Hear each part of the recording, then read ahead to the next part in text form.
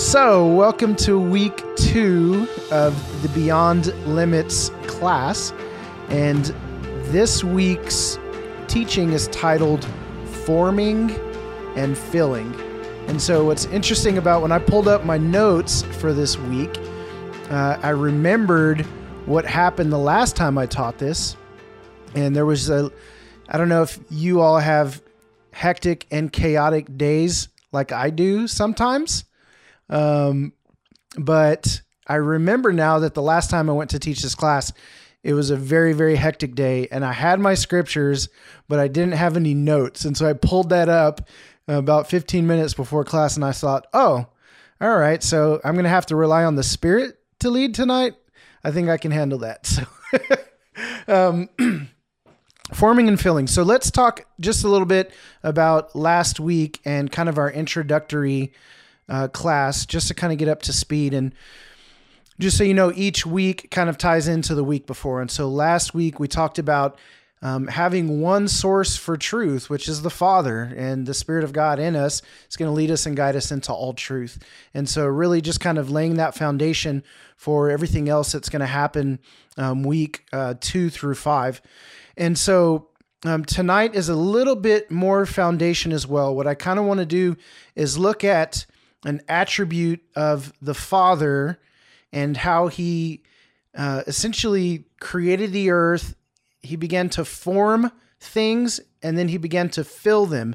And so we see this recurring idea of the Father putting things together, building them, making vessels or environments, and then filling them with himself and with his people, with his will, with his desires, with his heart for us. And so I want to lay that foundation because it's very important that we see that this is what the Lord has done. I believe it's what he's continuing to do. It's part of his heart and his will for people, for creation, for earth, for us. And so not only does he do that, he forms and fills, but then he invites us into his plan. So he just doesn't make something and then put something there and then not partner with what he's created or done. So he has a will, he has a heart, he has something that he's decided to do, to will forth. And so then he begins to build or form, and then he fills. And so just this idea of forming and filling, giving something a purpose. So we typically say that form or function, what is it? Form follows function, or form brings function, something like that. So as long as the form of something determines the function of it. And so he builds us, and when he makes us, when he's created us with a purpose. And we're going to talk more about destiny, and we'll talk more about him inviting us into his will in some of the coming weeks. But again, I want to lay this foundation. I want to lay down this narrative using some of these scriptures tonight. So let's start in Ephesians chapter 3, verse 16 through 21. And so I just want to, this Ephesians 3 verse, it's kind of a foundational verse for the Beyond Limits class. And next week, we'll talk a little bit about not limiting the Lord. But there's something interesting in this verse that he showed me when I was putting together these notes these last time around. So let's just dive in and we'll read it together. So it says, I pray that from his glorious riches, he would grant you to be strengthened in your inner being with power through his Ruach, or his Holy Spirit, so that Messiah, or Jesus, Yeshua, may dwell in your hearts through faith. And I pray that you, being rooted and grounded in love, may have strength to grasp with all the Kedoshim, or the holy ones, or the people of God, what is the width and length and height and depth, and to know the love of Messiah, which surpasses knowledge, so that you may be filled up. So there's that word. We're talking about forming and filling.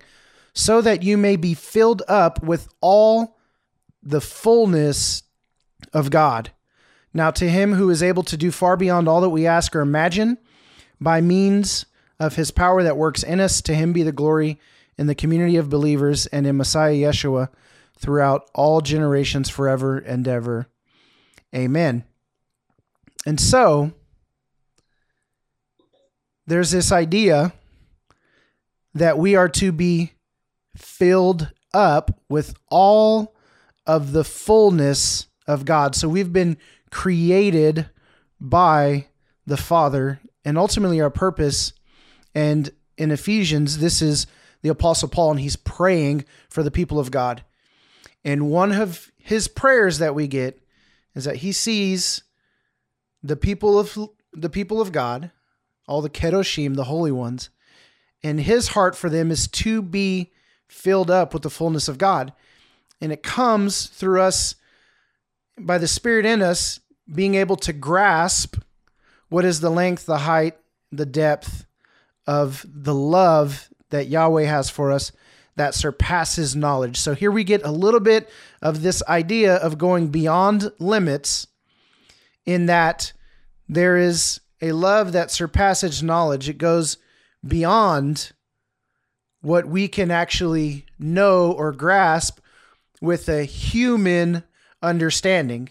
And I heard somebody say that before, and I always like to quote this, that if we're going to understand a love that surpasses knowledge, then we have to give up our right, or if we're going to grasp a love that surpasses knowledge, we have to give up our right to understand it. Because knowledge means we can understand it, we can grasp it in our mind, it makes sense, it's logical. And the love of the Father is so not logical. It goes beyond anything that everything that we think makes somebody deserving or worthy in love. It goes beyond that. And so his love is unconditional. And so Paul's prayer is that we do that. But then it says, now to him who's able to do far beyond all we ask or imagine by means of his power that works in us. And so another idea of us limiting God comes from this idea that he's able to do far beyond what we ask or imagine. And so sometimes even in our imagination and in our asking, we limit what the Father can do by the things that we ask. I've said this before, that we only ask for what we think we're worthy of. But if we were to actually see ourselves through the eyes of Yahweh, we would realize that he has such a desire to love us far beyond what we can even imagine or think of. And so the prayer here is that we would grasp that. And that once we grasp the love of Messiah that surpasses knowledge, we would then be filled up with the fullness of God. The fullness of God comes from a greater supernatural, spiritual, spirit-led understanding of the love of God for us. So the more we come to know that love that surpasses knowledge, again, that's a supernatural act, right? Beyond limits is a scriptural journey into embracing supernatural possibility. So we have to supernaturally come to an understanding of the knowledge of the love that God has for us. And then when we begin to understand that on a deeper level, we begin to be filled with the fullness of God. You know how people will pray, Lord, fill me up, fill me up? Really, what we don't know that maybe we're asking sometimes is that we have a deeper supernatural understanding of the love that God has for us, right? Fill me up. Well, the more we're filled and understand his love, the more we have his fullness and his presence and his heart and his mind and his love for others. And so there's this idea, again, and we'll kind of now reverse engineer this. I kind of gave gave away the answer, let the cat out of the bag at the very beginning. But the Lord is forming us and filling us. And so we're to be filled with the fullness of God, the presence of God, the love of God, the knowledge of God, the experience of God, so that we can be on this earth and that we can navigate this life in a way that we are continuing doing the Father's will. The church is the chosen vessel to continue moving the presence of God into the earth. There's a scripture that says, as surely as the seas or the waters cover the seas, so will the knowledge of the glory of God fill the earth. And so it's not just that the Lord is filling the earth with his knowledge of his glory by sending his Spirit out, but it's that by the Spirit that's in us, so that you would be strengthening your inner being through the Ruach, the Spirit is strengthening us and allowing us to come to an understanding of the fullness of the love of God so that we can then be filled and then partner with him and go out into the earth and spread the glory of the knowledge of the glory of God. So we're the chosen vessel to do that. So he's forming us, he's filling us, and then sending us out to continue to fill the earth with the knowledge of who he is. We are carriers. In Corinthians, one of the Corinthians, it says that we are ambassadors of Christ. And it says, though we have the ministry of reconciliation, it's as though God is making his appeal through us. So he's chosen us to be that vessel. So let's kind of take a leap back, and we're going to go back to Genesis, which I seem to do in this class. And we're going to look at Genesis chapter 1, verse 1 through 5. And so here's what it says. You guys know the story. In the beginning, God created the heavens and the earth. So he formed, right? He formed these things, the heavens and the earth. Now the earth was chaos, or without form is what this word chaotic means, and waste, or void, or empty. So there was no form and there was no filling. You guys see this? So the Father, Yahweh, he's out looking over the face of the deep, as we see here in verse 2. And he sees something that is chaotic. It has no form, and without the form, it has no function and no purpose. And so it's empty. And then it says darkness was on the surface of the deep, and the Ruach Elohim, or the Spirit of God, was hovering upon the surface of the water. And then God said, "Let there be light," and there was light. And God saw that the light was good. So God distinguished the light from the darkness. God called the light day, and the darkness he called night. So there was evening and there was morning. There was one day. And so the earth was chaos, or without form. And so we get some insight into the way that the Father was seeing earth in its chaotic state. So it was without form. And so when he looked at something that was without form and had yet to be put together to have a purpose, he sees it, and I believe his heart is to then give it shape and give it function and give it purpose and then fill it. So when the Lord sees the empty place, he says, I'm going to go fill that place. His heart is to fill it. And so I often say at this point in time, like, how many of you in your past, maybe before you knew the Lord, felt like you were in a situation where your life had no purpose? There was a time in my life, and for some reason I've been talking about this more often. I've had two conversations, one a couple days ago and then one earlier today, where I was talking about a time in my life where I was a very wayward child of God, in that I had known the Lord, or raised my hand, walked the aisle, felt a thing, cried some tears, made a decision, but wasn't fully in with the Lord. And I was back and forth a lot. And there came a time where I looked at my life and it was complete chaos. Another word, interestingly, for this word chaos, or without form, actually another meaning is actually rubble. So that you would look at something that was rubble and it was indistinguishable from what it was before. So have you ever seen, a building's been demolished? You can tell if there's still some rubble there. You're like, oh, that was something before, but it's no longer what it was before. And so I looked at my life and I thought, I've laid waste to my life.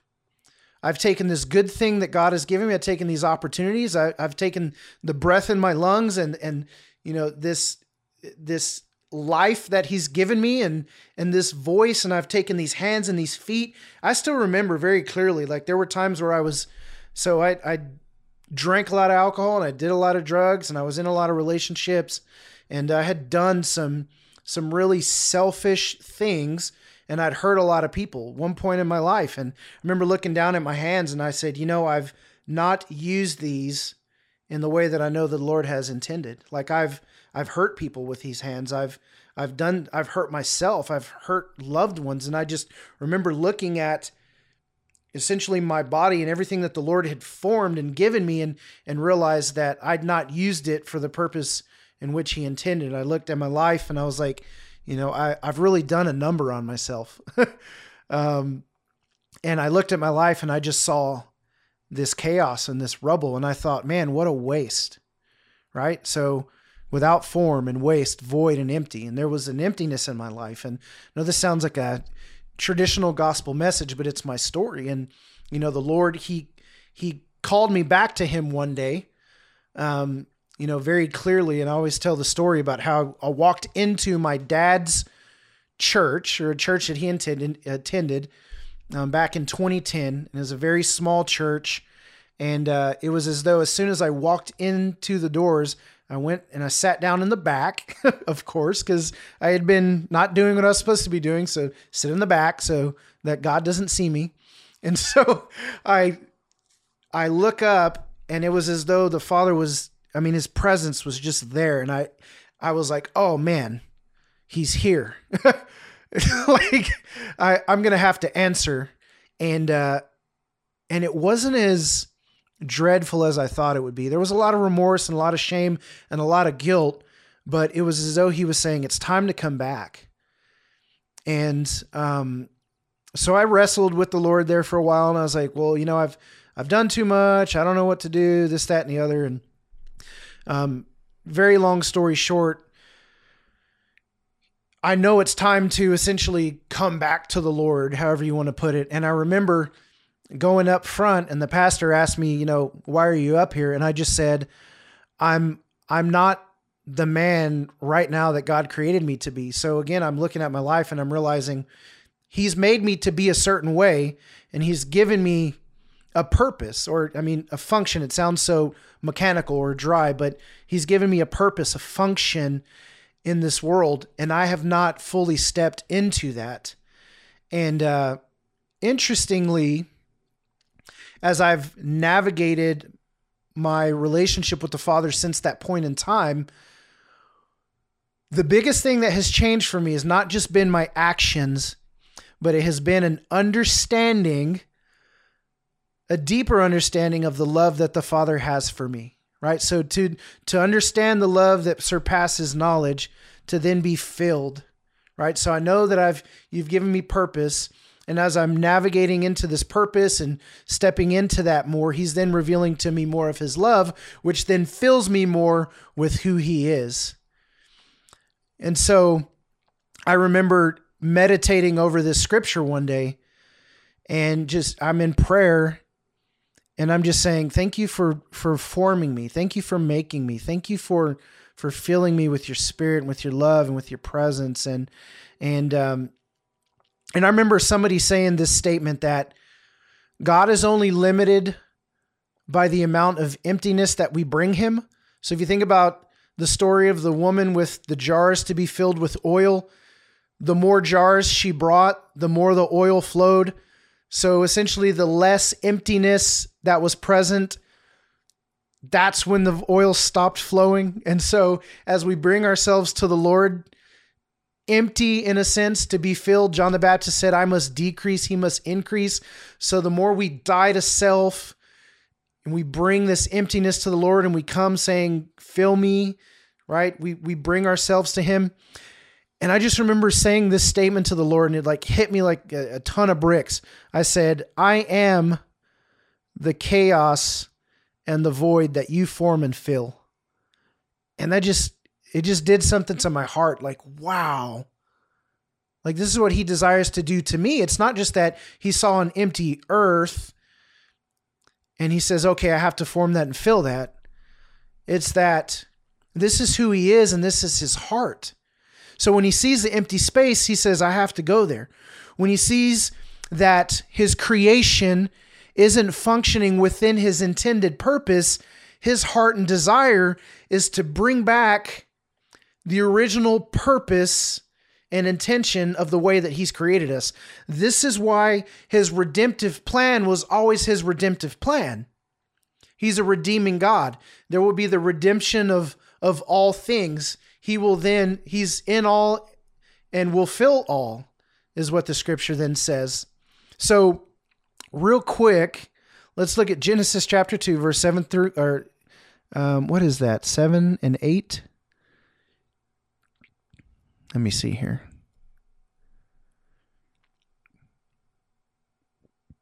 So it says, then Adonai Elohim formed the man out of dust from the ground, and he breathed into his nostrils the breath of life, so that man became a living being. Then Adonai Elohim planted a garden in Eden in the east, and there he put the man whom he had formed. Let's look at Genesis 1:28 real quick. God blessed them, and God said to them, be fruitful and multiply, fill the land and conquer it, rule over the fish of the sea, the flying creatures of the sky, and over every animal that crawls on the land. So here we get just a couple of more instances of a forming and a filling. So he formed the man out of the dust, and then he breathed into his nostrils the breath of life. So when he fills these things, it's always himself that he puts there. Does that make sense? So he formed man and he put himself in us. He made us in his image, and then he breathed into us the breath of life, and the man became a living being. Interestingly, we get body. So our form out of the dust of the ground, he makes our body, and he breathes into us the breath of life, which is his spirit. And then the man becomes a living being, which is soul. So we're body, we're soul, and we're spirit. And the only reason that we have life is because of the breath of God. He is the one that gives us life and sustains all life. And so that word ruach actually means breath or wind or spirit. So if we look back on the emptiness and the void, and the Lord says, let there be light, the way that light comes forth is through his speaking. So as he speaks forth, he uses his breath to say a word, and so his spirit and his life goes forth and creates life. And so the same thing happens, or creates light and life. And so the same thing happened with us. He's got this body that he forms, and it has no life. So it's not able to be and exist and function in the way that he's created it. And so he then breathes his breath into it, becomes a living being. So then he plants a garden in the east. So he forms an environment, and then he puts man there who he's formed. And he says, now you, Adam and Eve, my created beings in my image, whom I love, who I will walk with and be with in the cool of the day. So not only am I forming this space and putting you here, but I'm here too. I'm forming it and I'm filling it. My presence to be present, for lack of a better phrase. And so if this is the image of God, right? We look at the image of God. What is that? Do we look like him, sound like him? We have his heart. But not only that, but he puts in us this ability to create. So in the beginning, God created the heavens and the earth. He forms it and he fills it. And then he makes man and he says, okay, now you go be fruitful and multiply. I want you to continue to fill. So you take on my attribute of being able to fill a space, and do that by multiplying and being fruitful and filling this space, and fill the land and conquer it and rule over it. So in the same way that the Lord, he governs and he oversees, he also puts that in our DNA that we would do the same. So let's look real quick, kind of moving along, Genesis 12, 1-3. This is kind of where we'll take a little bit of a turn, but we're still going to continue seeing this forming and filling idea that the Lord invites us into that. How am I trying to say this? Into this recurring theme. So we see the forming, the filling, the earth, and then his spirit, and then the light, and then the trees, and he makes the sea, and then he puts the creatures, and it teems with creatures, and then he makes the land, and it teems with everything crawling, and then he makes man, and then fills it, and then he makes the garden and fills it, right? So here's what he's doing. He's continuing. So have you ever seen, you know what concentric circles are? Where it starts one in the middle, and then it kind of goes out. So it's like you throw a rock in a pond and then it makes the ripple and it goes out. So we have creation, and it's as though the Lord dropped a boulder into a large body of water, and that was creation. And now it's just continuing to ripple out. So if you think about also when he spoke and he said, let there be light, he created the heavens and the earth. We know that one of the translations of the heavens is the sky, the universe, where the stars reside, where the planets are, where the galaxies are. We know that it says that he breathed the stars into the sky, and that he measured out the galaxies with the span of his hand, right? If we look at science, it says that the universe is ever expanding. They are just continuing to explore and to find that the universe is continuing to go and continuing to go. And so it's belief that even the science world will say, okay, there was a bang and then it shot out and it's continued to create and go. Well, the bang was the Lord saying, let there be, and then it expanded. But the creation has continued to expand. And the Lord has invited us into that and has given us the power to continue to create and to fill. And so that creation is continuing to expand out. So it was from Eden, and then it goes out. If you look at this, Jesus says, go into all the world, make disciples. And then he goes on to say that, we're going to look at it here in just a little while, but it says, starting in Jerusalem and then Judea, or Jerusalem, Samaria, Judea, and then the ends of the earth. So he's saying it starts and then it ripples out and it goes. So even Jesus, with giving his command to be a part of his plan, the plan is that it starts and then it continues to go. So Genesis 12, verse 1-3. Then Adonai said to Abram, get going out from your land. So he's saying it's not always about just staying in one place. It's about expanding out. You know the scripture that says, expand the cords of your tent, lengthen and expand your territory.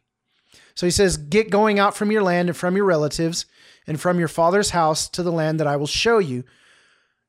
I love this phrase. My heart's desire is to make you into a great nation, to bless you, to make your name great so that you may be a blessing. My desire is to bless those who bless you, but whoever curses you, I will curse. And in you, all the families of the earth will be blessed. I'll keep going. Verse 4, you don't have it on your notes. It says, I will make your descendants as numerous as the star in the sky, and I will give them all these lands. And through your offspring, through your multiplication, through your continual filling of the earth, through the people that I've chosen, all nations of the earth will be blessed. And so the Lord sees the earth. He begins to create, he forms, he fills, and now he's filling the earth with his people. And so in this moment, we get the Father revealing his heart to Abram. Get going out from your land. Go to a land I'm going to show you, in my heart's desire. So here's where we kind of take a little bit of a turn. As the Lord begins to reveal his plan to us, it comes in the form, or as he begins to invite us into this plan that he has, he invites us into his will. He begins to reveal himself to man in the way of asking people to partner with his plan, but also revealing his heart's desire in revealing that will. So let me just try and make that statement in a more solid way. The Father is inviting us into relationship with him so that we may know him, understand his glory, know his love, be filled with his fullness, but also partner in his will in continuing to fill the earth with the knowledge of his glory and his love and his presence. And when he invites us to partner in that, it comes in the form of him revealing his heart's desire. So we don't have a God that just says, okay, I formed you and here's your function, now go. There's always a revealing of the purpose based on his heart. He says, I want you to know my heart behind the matter. How many times have you in a conversation had to stop and say, okay, hold on. Let me just try and explain my heart behind this situation. Here's my heart behind this. I really want you to understand. I want you to get it. I want you to see and understand where I'm coming from. I want you to know a little bit more about the depths of my desires in why I'm saying this. So as we discipline our children, as we try and get our kids to understand why they should be doing their chores or why they should treat people a certain way, it's not just go and do. The command always has to do with the heart of the Father. We talked a little bit about this last week, I think. Maybe it was somewhere else I preached. I can't remember. But the Father is giving the command based on his heart's desire. He's going and telling Abram to pick up and leave. He's commanding him to go. But he's saying, here's why. I want you to know why. I'm inviting you into my will, and we're going to partner together to bring this about. And so if we look at, move on real quick to Matthew 16:18, it says, and I tell you that you're Peter, and on this rock I will build my church, and the gates of Hades will not overcome it. Again, just another scripture that's kind of supporting this idea that the church is expanding. The church is the people of God filling the earth. So now where he had invited Abram and given him a command and told him to go and fill the earth, I kind of hit this already. The church, the ecclesia, has received the command of making disciples and going and being a witness and being the people that are carrying forth the heart and the mind and the will of the Father. We're not just commanded to go because this is God's plan. And I mean, a lot of times we'll say, well, the Bible says, and this is our command, and so we just need to do it. We just need to be obedient. Do you know that I think it's a lot easier? Jesus said, my commands are not burdensome. And so I think that when we understand the heart behind the commands, when the Lord shares his heart with us and gives us his heart, he says, I'll write my laws on your heart. I'll take your heart of stone and give you a heart of flesh and cause you to walk in my ways. It's an understanding of his heart. It's an alignment of his will and his mind and his heart that I think then really, truly allow us to be free to then go and be obedient to what he's calling us to do. So real quick, Acts 2:1-4, we're going to see a filling of the body of Christ with the Spirit, the Ruach of God, to then go and continue filling the earth with the knowledge of God and with his presence. So when the day of Pentecost came, they were all together in one place. Suddenly a sound like the blowing of a violent wind. So again, we've got this interesting scenario where the word of the Lord goes forth, his breath goes forth, his word goes forth, his Ruach, his Spirit goes forth and creates life and light, creates life in man, light in the earth. And then we see that now the church, again, that chosen vessel to continue moving forth the plan and the will of God to fill the earth with his love, with his knowledge, with his glory, with his Spirit and his presence. So it says, suddenly a sound like the blowing of a violent wind came from heaven. So again, we get it. It's from the Father. It's from heaven to earth. It's a supernatural occurrence of spiritual meeting physical.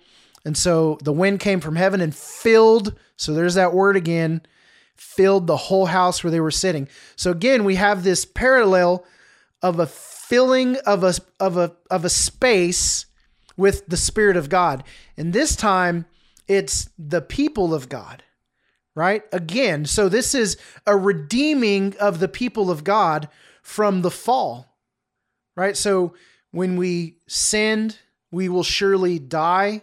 So what died in that moment? They were body, they were formed out of dust, and they were filled with spirit, and they were given breath, and they were moving and living being.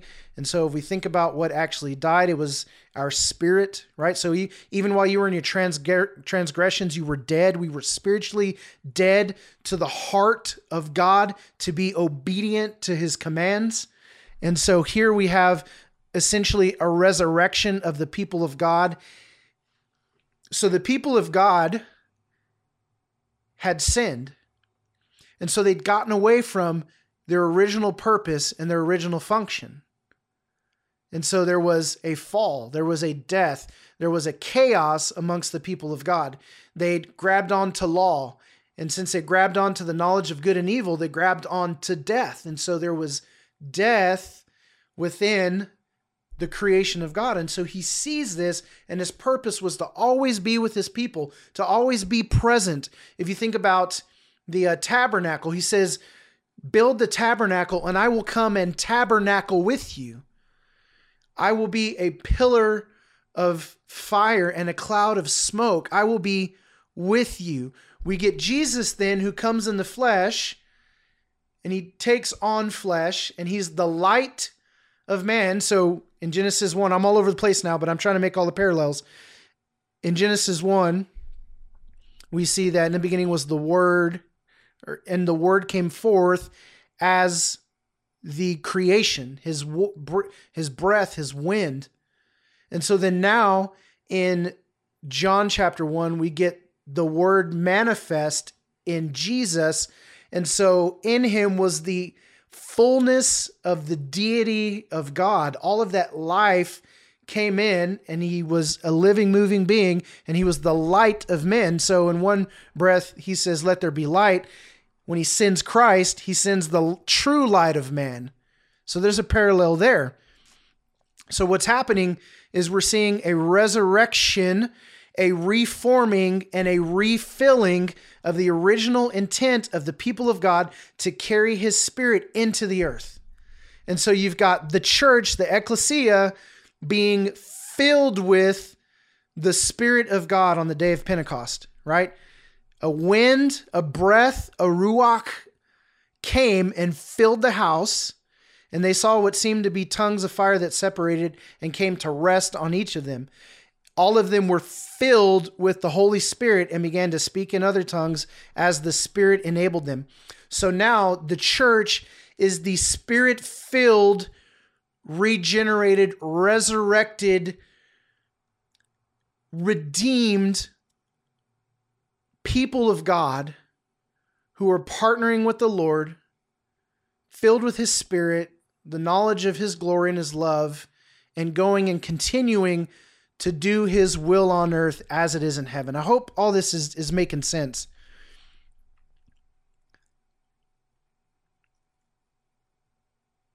And so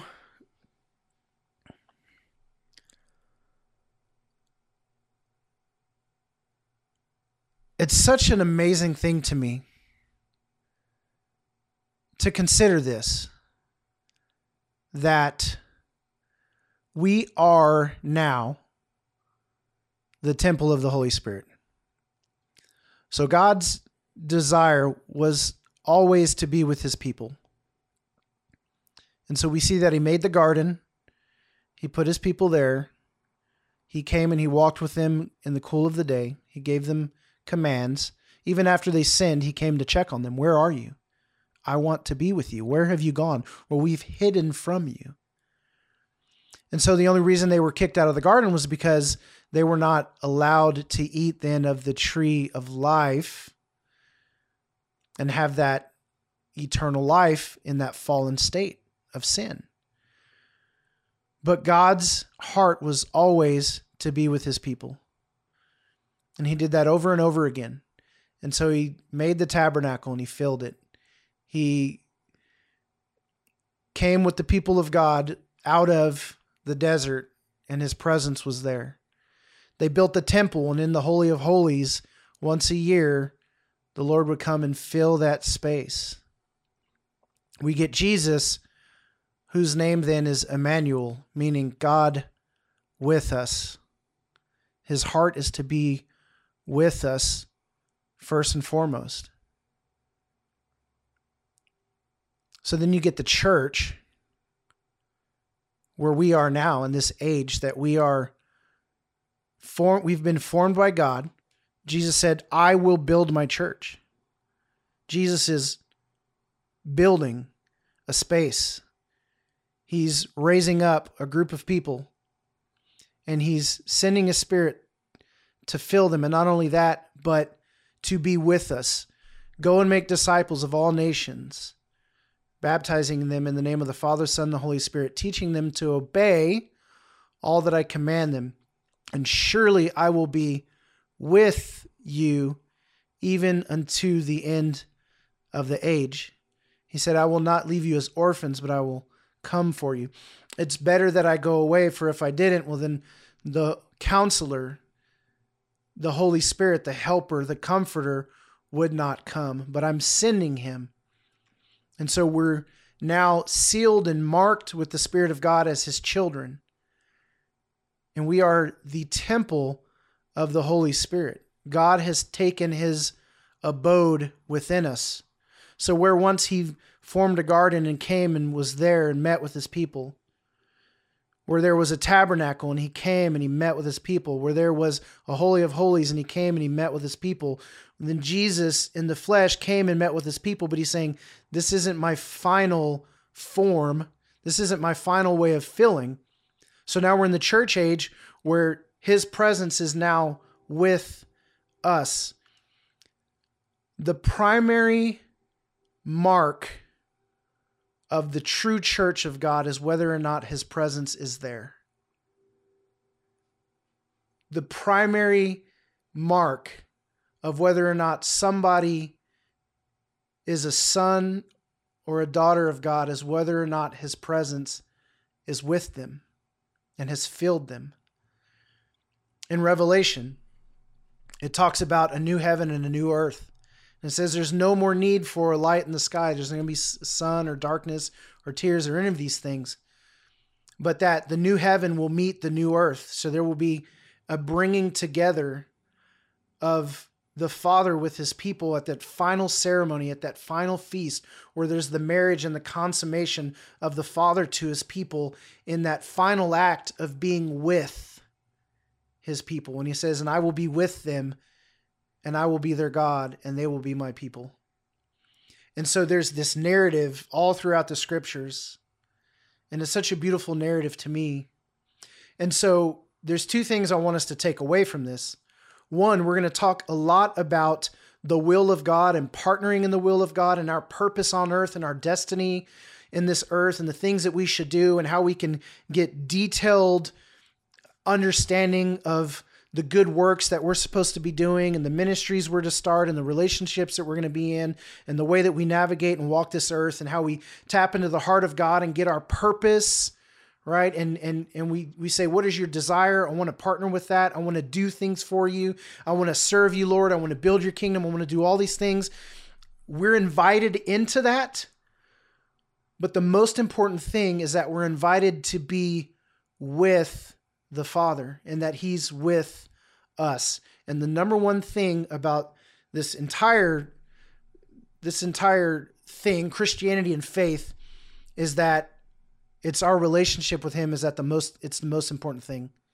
I believe that his number one desire was always to be with his people. And for us now, that's his number one desire. There's a scripture that says Jesus called to himself the disciples that they might be with him and that they would preach the gospel and that they would cast out demons. And so we look at, if you want to look at it in a linear fashion, Jesus called his disciples to him to be with him. And it was the relationship with them. It was the withness. It was the being with Yeshua that would then lead to the preaching, that would then lead to the supernatural works that would follow the preaching of the gospel. So we saw that the Spirit of God came and filled where the disciples were. And then they began to preach. And as they preached, they were doing the good works. as they went out to do the work of the Lord and proclaim his kingdom, the works of the Spirit followed. But it was all about being filled with the Spirit and then doing the will and seeing the supernatural partnership that happened. So it's so important that we grasp, number one, if we're talking about beyond limits and we're talking about supernatural possibility, it's so important that we don't focus so much on the supernatural possibility that we forget about the intention of the Lord's heart to be with us first and foremost. A lot of times we get the cart before the horse. We want to do the ministry, we want to see the miracles, and we forget to just be with the Lord. And so he's formed you.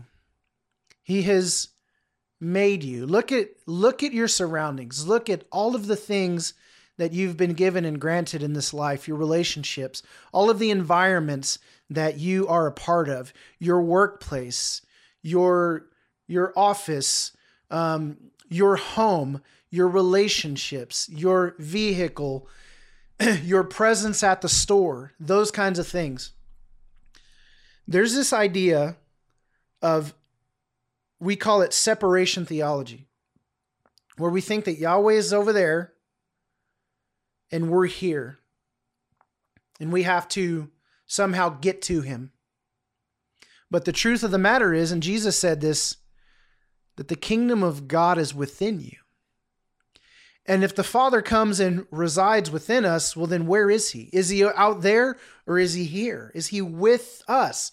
Is he with us? And a lot of times we forget that present nature of the Father. And so a lot of times I will go to pray and I will begin to pray out as though God is far away. And something that's really changed in my heart recently and in my prayer is that I now pray within. I don't know if this is making sense to you, but if the Father says he's with me, well, then I focus on him with me. I don't focus on him apart from me. His desire is to be with us. His desire is always that he would form and fill us. He created Adam and then breathed into him and took on that DNA of who he was, took on his image. And then as he gave him command and purpose within the garden, he also came to be with him, right? The Father's heart was to be with Adam and Eve in the garden, co-laboring, partnering with them in relationship, communication, communion, so much so that he came looking for them one day and said, "Where are you?" My heart and my desire is to be with you. I'm looking for you. Where are you? Where have you gone? Well, we've hidden because we've been filled with shame and guilt. The more that we understand the love of God, the more that we understand that he sacrificed in such a way that we've now been reconciled to him. There's no more shame or guilt. We have a clear conscience before the Lord. We understand the depth, the height, the width, the greatness of his love. And as we begin to understand that his love for us, it brings us closer. And as it brings us closer to him, it fills us up more and more with the fullness of God so that his presence is with us. And so I would challenge you in this, because I've done this before. In my going to the Father, in my going to the throne room, in my approaching the throne so that I might receive mercy and grace in my time of need, oftentimes I've groveled at the feet of the Lord, coming so shameful and guilty, as though I've been hiding from God, but his desire is for me. And so when I come, it's almost as like he said, "Well, where have you been?" I desire to be with you. And so I would grovel, and he corrected me one day as I came to him, and he said, "You need to stop thinking about all the things you've done or haven't done, which is law or works." And he says, "You think about what he's done. I see you through the lens of what Christ has done. And because he's perfect, and I spoke over him, 'This is my son with whom I'm well pleased,' and you are now in his image, you've taken on the image of Yeshua, you are a son of God, then the Father sees you with that Jesus suit on. And so as you walk, you come beloved, and he's pleased with you. So as you understand a deeper understanding of his love, we're filled more, and it brings us closer to him, so that there's no longer a separation, but there's an absolute withness. There's a togetherness. There's a relationship that's bound by love that cannot be ripped apart. And so as we move forward in talking about purpose and destiny and all these things, we just have to grasp that the love of God for us is so deep and so great and so wide that he did that to reconcile us to himself. So when we've run and hidden in shame and guilt, he says, no, come and be with me. Come close and be with me. My heart's desire has always been to be with you, and that is still my heart's desire. And so we have to navigate this earth and everything else that we do in this Christian life with as solid of an understanding of that as we possibly can. And so I encourage you to consider what great love the Father has for us, that we should be called children of God, and so we are.